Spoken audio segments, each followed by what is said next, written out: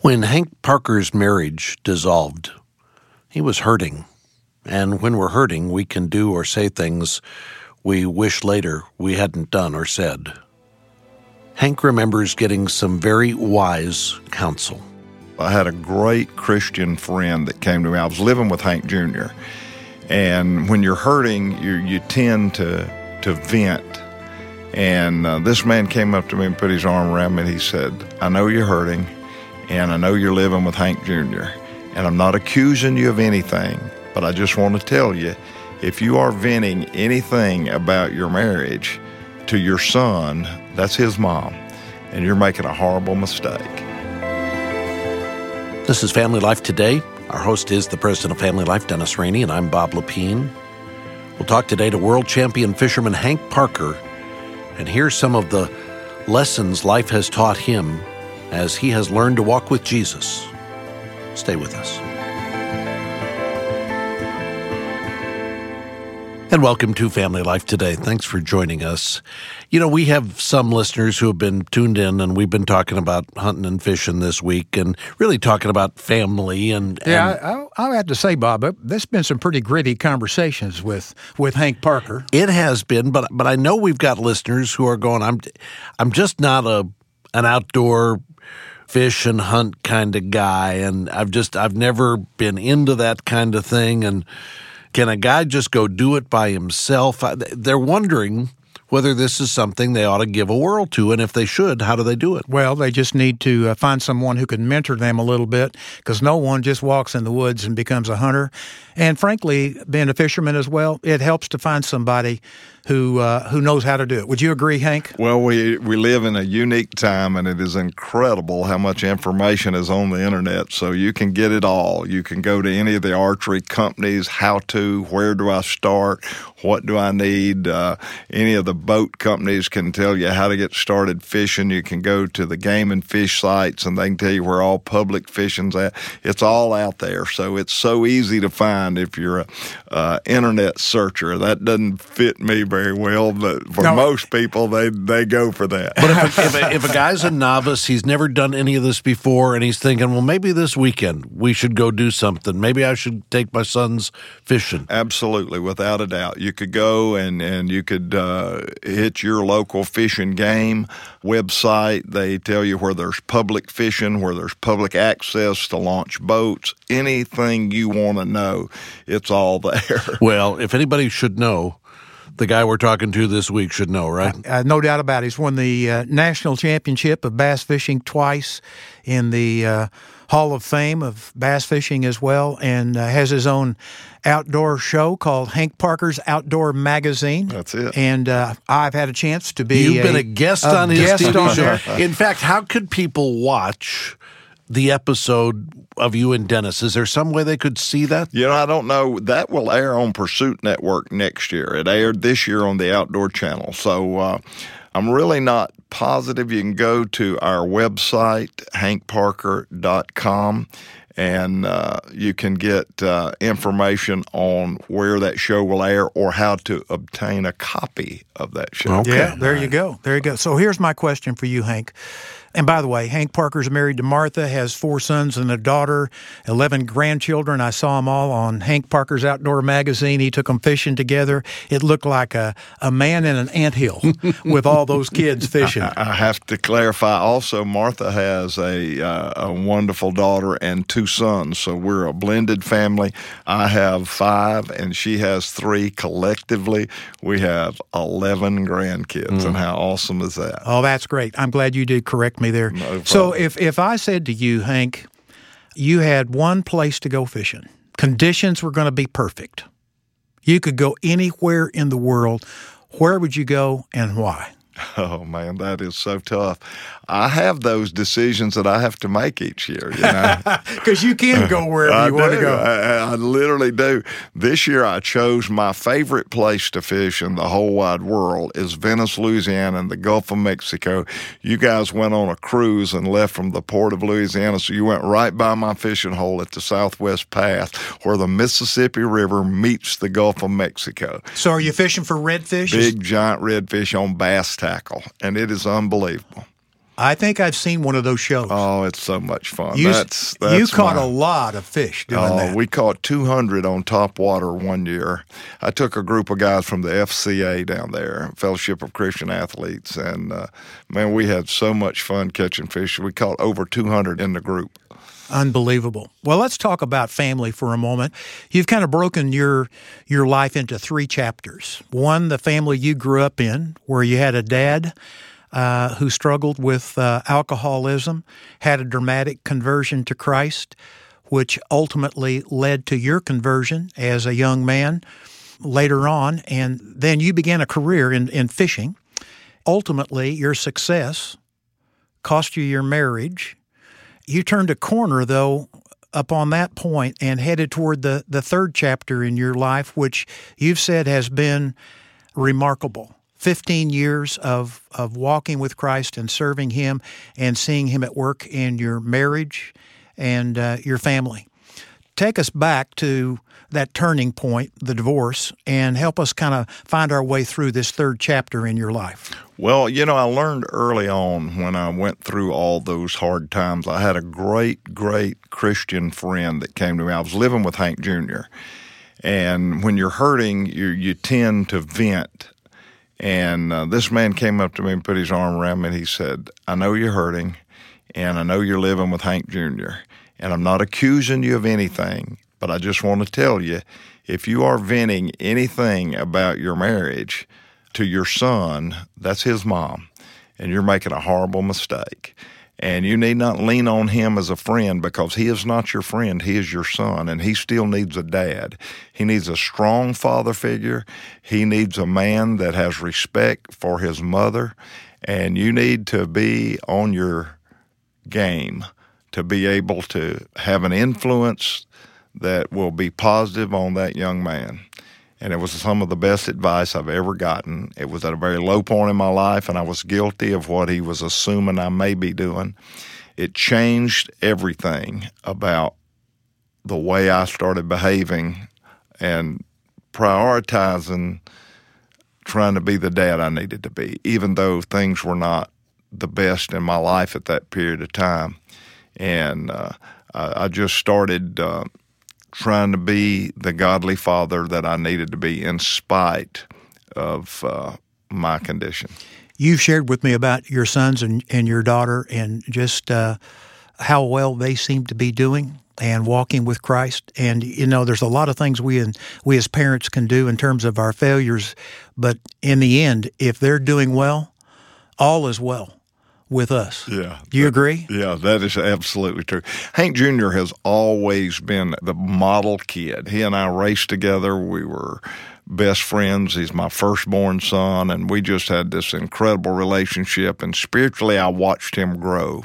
But my other children had different personalities, and the relationships were all different. I have 5 children, and every relationship I have is completely different. It's amazing. But I never, ever really questioned anything about Hank Jr., but my twin boys, Bill and Ben, and my youngest son, Timmy, and my daughter, Lucy, there was a lot more rough spots. But Billy, we got into racing. I was good buddies with Dale Earnhardt, and we were down at the farm one weekend, and Dale Jr. killed his first deer hunting with me, and Dale Earnhardt was very, very skilled hunter, way beyond what anybody would ever believe. Most of these guys that are great athletes, hunting is kind of a part-time thing. With Earnhardt, it was a passion. I mean, he loved hunting as much as he did racing, and he was just as good at hunting as he was at racing, and he was the best that ever raced, in my opinion. But we just had a lot of great times together, but we were there one weekend, and the following Monday, I had to go pick up a race car that Earnhardt gave to Hank Jr. that belonged to Dale Jr. So we got involved in the racing business. And we're talking about NASCAR now. NASCAR. Well, we just started racing late model at a little local track right out of Charlotte, North Carolina, not far from Mooresville where Dale lived. We started racing over at Concord, and then that grew to NASCAR and NASCAR's All-Pro division, and that went from NASCAR's All-Pro division to NASCAR's Grand National division. And Hank Jr. ran a couple of Cup events, but primarily raced in what was called the Nationwide Series last year. I'm not sure what it is this year, the Infinity Series, I think. But there was a moment you described in your son's life where he had a chance to go big time. And I remember just sitting on the edge of my seat listening as you as a dad shared about a choice that your son made. And I think in order to share the story, you need to share a little bit more of the context for your family and kind of why this choice was heroic. Well, I'll kind of try to disguise, keep the names of the innocent out of it to keep from discriminating against the race owner. But Billy was just incredible NASCAR All-Pro driver and late model driver. He built his own cars, and one of the NASCAR former heroes of the sport had a son that was racing, and he went to several of the races and saw Billy run. And so he was starting a Grand National team of his own, and he asked Billy to be his driver. And so it was just a dream come true. Everything was just unbelievable for Billy, and he was excited and loved racing and was very talented at it, very, very talented. This was one of the top racing companies on... It was one of the top racing personalities who started a brand new team. And but he worked with one of the top four of all NASCAR teams, the driver did. So he took Billy, and this is funny, I'll have to tell this story really quick. Billy asked me before he was going into the meeting with him, he said, Dad, I think he may offer me the job to drive the car. How much should I ask for? I said, well, don't ask for anything. Let him make an offer. He said, well, what do you think? And I said, well, I wouldn't drive Billy for less than $50,000. Oh, I don't know if he'll pay me that. I said, I would demand $50,000 for half the winnings. Oh, I don't know, Dad. But I said, Billy, don't say anything. Let him make the offer. And, man, I was on pins and needles waiting for that meeting then. But to make a long story short, when it's over, I think he paid him $150,000 plus half the winnings, you know. And, of course, the driver volunteered that. But that was a big deal. You know, you come from working in the garage and eating bologna on light bread, and all of a sudden you're making enough money to eat filet mignon. So it was a big deal for Billy, and we were all excited for him, and knowing that he was going to really make his mark in NASCAR. Well, hadn't been racing very long, and this driver said, I'm going to take you over and introduce you to the big boss, and we're going to have a little meeting. Well, when they get there, they're in a room that looks like a galley of a billion-dollar yacht, all teak wood and gigantic office, and they've got this sheet over something in the center of the room. And make a long story short, they pull the sheet off of the easel that was covered with the photograph or the drawing of Billy getting the wand handed to him by the other driver, and it was a alcoholic beverage. And Billy said, I can't accept this. And they said, well, you know, we'll give you time to think about it. We didn't mean to spring this on. He said, oh, no, I don't need time to think about it. My grandfather was a drunk, and my dad very much against alcohol, and he's taught me. And he said, I'm not comfortable doing this, and I never will be. So it's not about time. It would be unfair to you guys to say, well, give me a day or two, because I don't need any time. Billy didn't volunteer all that to me, and I may not have it exactly the way it all went down, but from what I got from the meeting was, of course, it ended his career, and I later did talk to him one-on-one on phone, and I said, Billy, I can't believe that this has happened to you. It's unfair that you're going to get pushed out because he said, Dad, wait. It's not unfair, and it's not anything to do with the race team. It's not anything to do with the alcoholic company. It's a God thing. I've got a decision to make, and I'm going to make the right one. It doesn't have anything to do with anybody but me and the Lord. And he said, I know what I'm going to do, and I'm not sad about it. I'm going to move on. And that was pretty much the end of his racing career. He did have a wreck 2 weeks or 3 weeks after that occurred, and that ended him for sure. But he was doomed by rejecting that.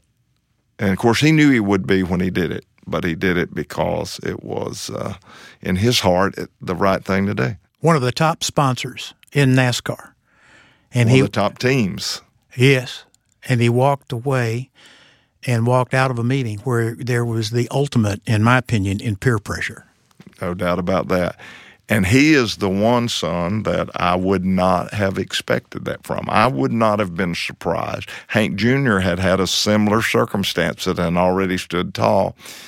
But I didn't really know Billy would be that strong. And I cannot tell you as a dad how proud I was of his decision. Have you had to face similar situations? I mean, when I think of bass fishing, you take a cooler out when you go bass fishing, don't you? All these bass fishermen faced this just several years ago when ESPN bought Bass. You had to wear a beer sticker on your jersey, and you had to put one on the windshield of your boat. And there were several guys, Jimmy Houston for one, and I'll give Jimmy a shout out. Jimmy refused it. But he had sponsor agreements to fish the tournament, so he fished the tournaments without the patch and without the sticker and didn't get points. But he had made a commitment to his sponsors that he would be there, so he participated even though he got no points for the Classic. Wow. What would you say would be the thing you did to contribute to your son's character, to making a courageous decision like that, Hank? That is the most flattering part of all of it, is I think that my son knew my heart, and he cared enough about my convictions that he respected them enough that it became his convictions. I've always tried to be transparent with my kids. I've never, ever wanted to be a fake. And my kids know my good, my bad, and my ugly. And they know I'm real. They know I'm real. And that was the most flattering part, because I wasn't sure.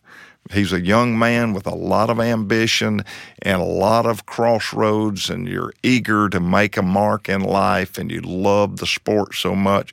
I just wasn't sure that he was there in maturity, and I'm not sure, I wasn't sure that he had those respects. And I think if it's all said and done, I think all I was with him was real, and he saw that. Well, Hank, I've really enjoyed our conversation we've had this week with you, and there's been one other assignment that I've been wanting to give you, and it's something you've done a good job as you've told your stories about your mom and your dad.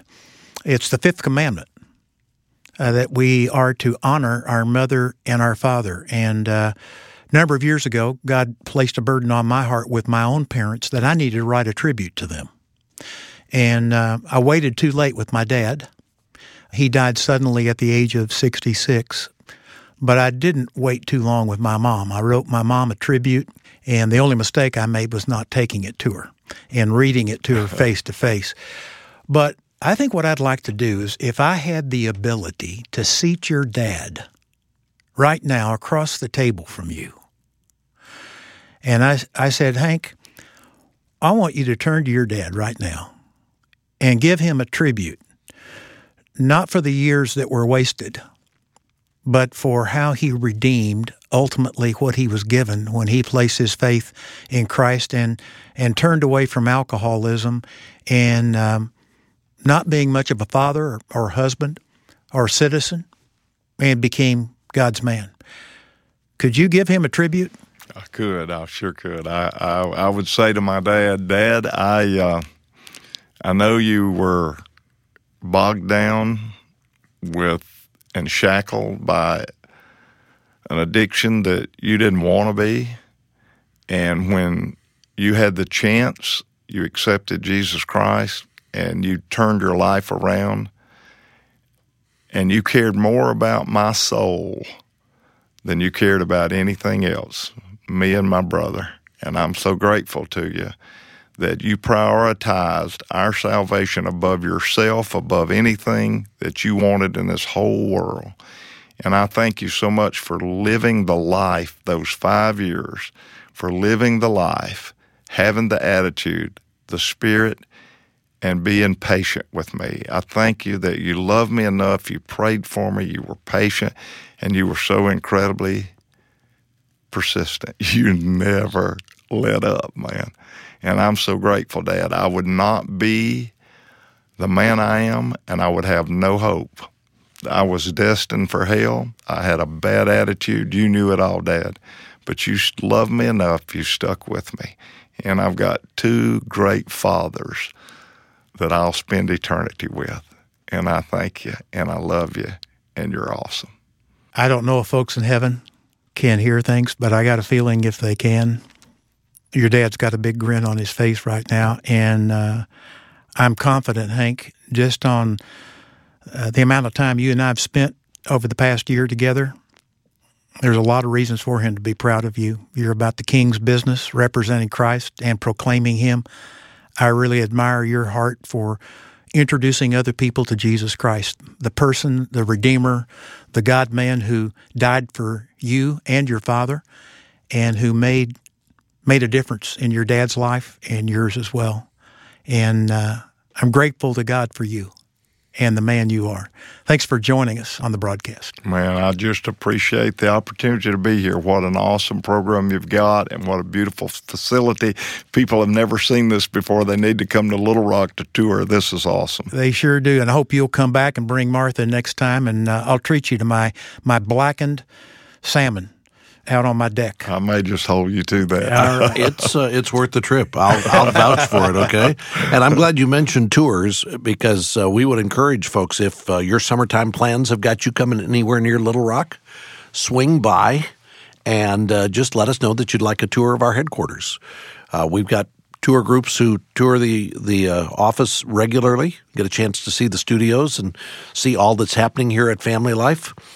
And if we're around, we'd love to say hi to you. So if you're coming this way this summer, stop by Family Life headquarters and ask for a tour, or call ahead if you'd like. Just call 1-800-FL today and let us know you're coming, and we'll make plans to welcome you when you get here. And there's no cost for the tour. We're always glad to have folks stop by. And I mentioned earlier this week about dads and sons going through the Stepping Up video series together. And we've heard from listeners who said, that sounds like that could be a good idea, especially if you have teenage sons and you're looking for a way to connect with them and with their friends this summer. Our recommendation is that a group of dads and a group of sons just plan to get together once a week, have a cookout, do something fun together, and then watch a 30-minute video from the Stepping Up series. Spend some time talking about what you watched. We've got workbooks that'll help guide your discussion. And I think what you'll find if you do that, a lot of lessons that your sons, your young men can learn by going through this series with you. And you'll learn a few things yourself, no matter what your age is. Find out more about the Stepping Up video series when you go online at FamilyLifeToday.com, or give us a call if you have any questions at 1-800-358-6329. That's 1-800-F as in family, L as in life, and then the word today. Now, this weekend in Houston, Texas, and in Austin, Texas, we've got Family Life Weekend to Remember marriage getaways taking place. Hundreds of couples from all over the state of Texas, and actually a lot of folks flying in for the weekend. A great getaway for husbands and wives to relax, refresh, laugh together, and be reminded of what the Bible teaches us about how to build a stronger, healthier marriage relationship. That's what the Weekend to Remember is all about. And I would just like to ask you, pray for these couples who are going to be going to a Weekend to Remember. Just take a minute right now and just say a prayer for them, that they will sense God's presence this weekend and that they'll hear Him clearly as we seek to present what the Bible has to say about marriage and family. That's our goal here at Family Life. We want to effectively develop godly marriages and families. We believe that can change the world. And we owe a special thank you to Family Life listeners who do more than just listen. Those of you who go online or give us a call or mail in a donation, we're grateful for you. You really make the impact of this ministry happen. You enable us to take this message to more people every day in more ways because of your financial support. If you've never made a donation to Family Life and you're a longtime listener, how about today being the day you join the Family Life team with a donation? You can do that online at FamilyLifeToday.com, or you can call 1-800-FL-TODAY, or mail your donation to us at Family Life Today at Box 7111, Little Rock, Arkansas. Our zip code is 72223. And we hope you have a great weekend this weekend. Hope you and your family are able to worship together in your local church, and I hope you can be back with us on Monday. Next week is all about dads with Father's Day coming up. We're going to talk about how important, how powerful a dad can be in his family's life. So I hope you can tune in for that. I want to thank our engineer today, Keith Lynch, along with our entire broadcast production team. On behalf of our host, Dennis Rainey, I'm Bob Lepine. We will see you back next time for another edition of Family Life Today.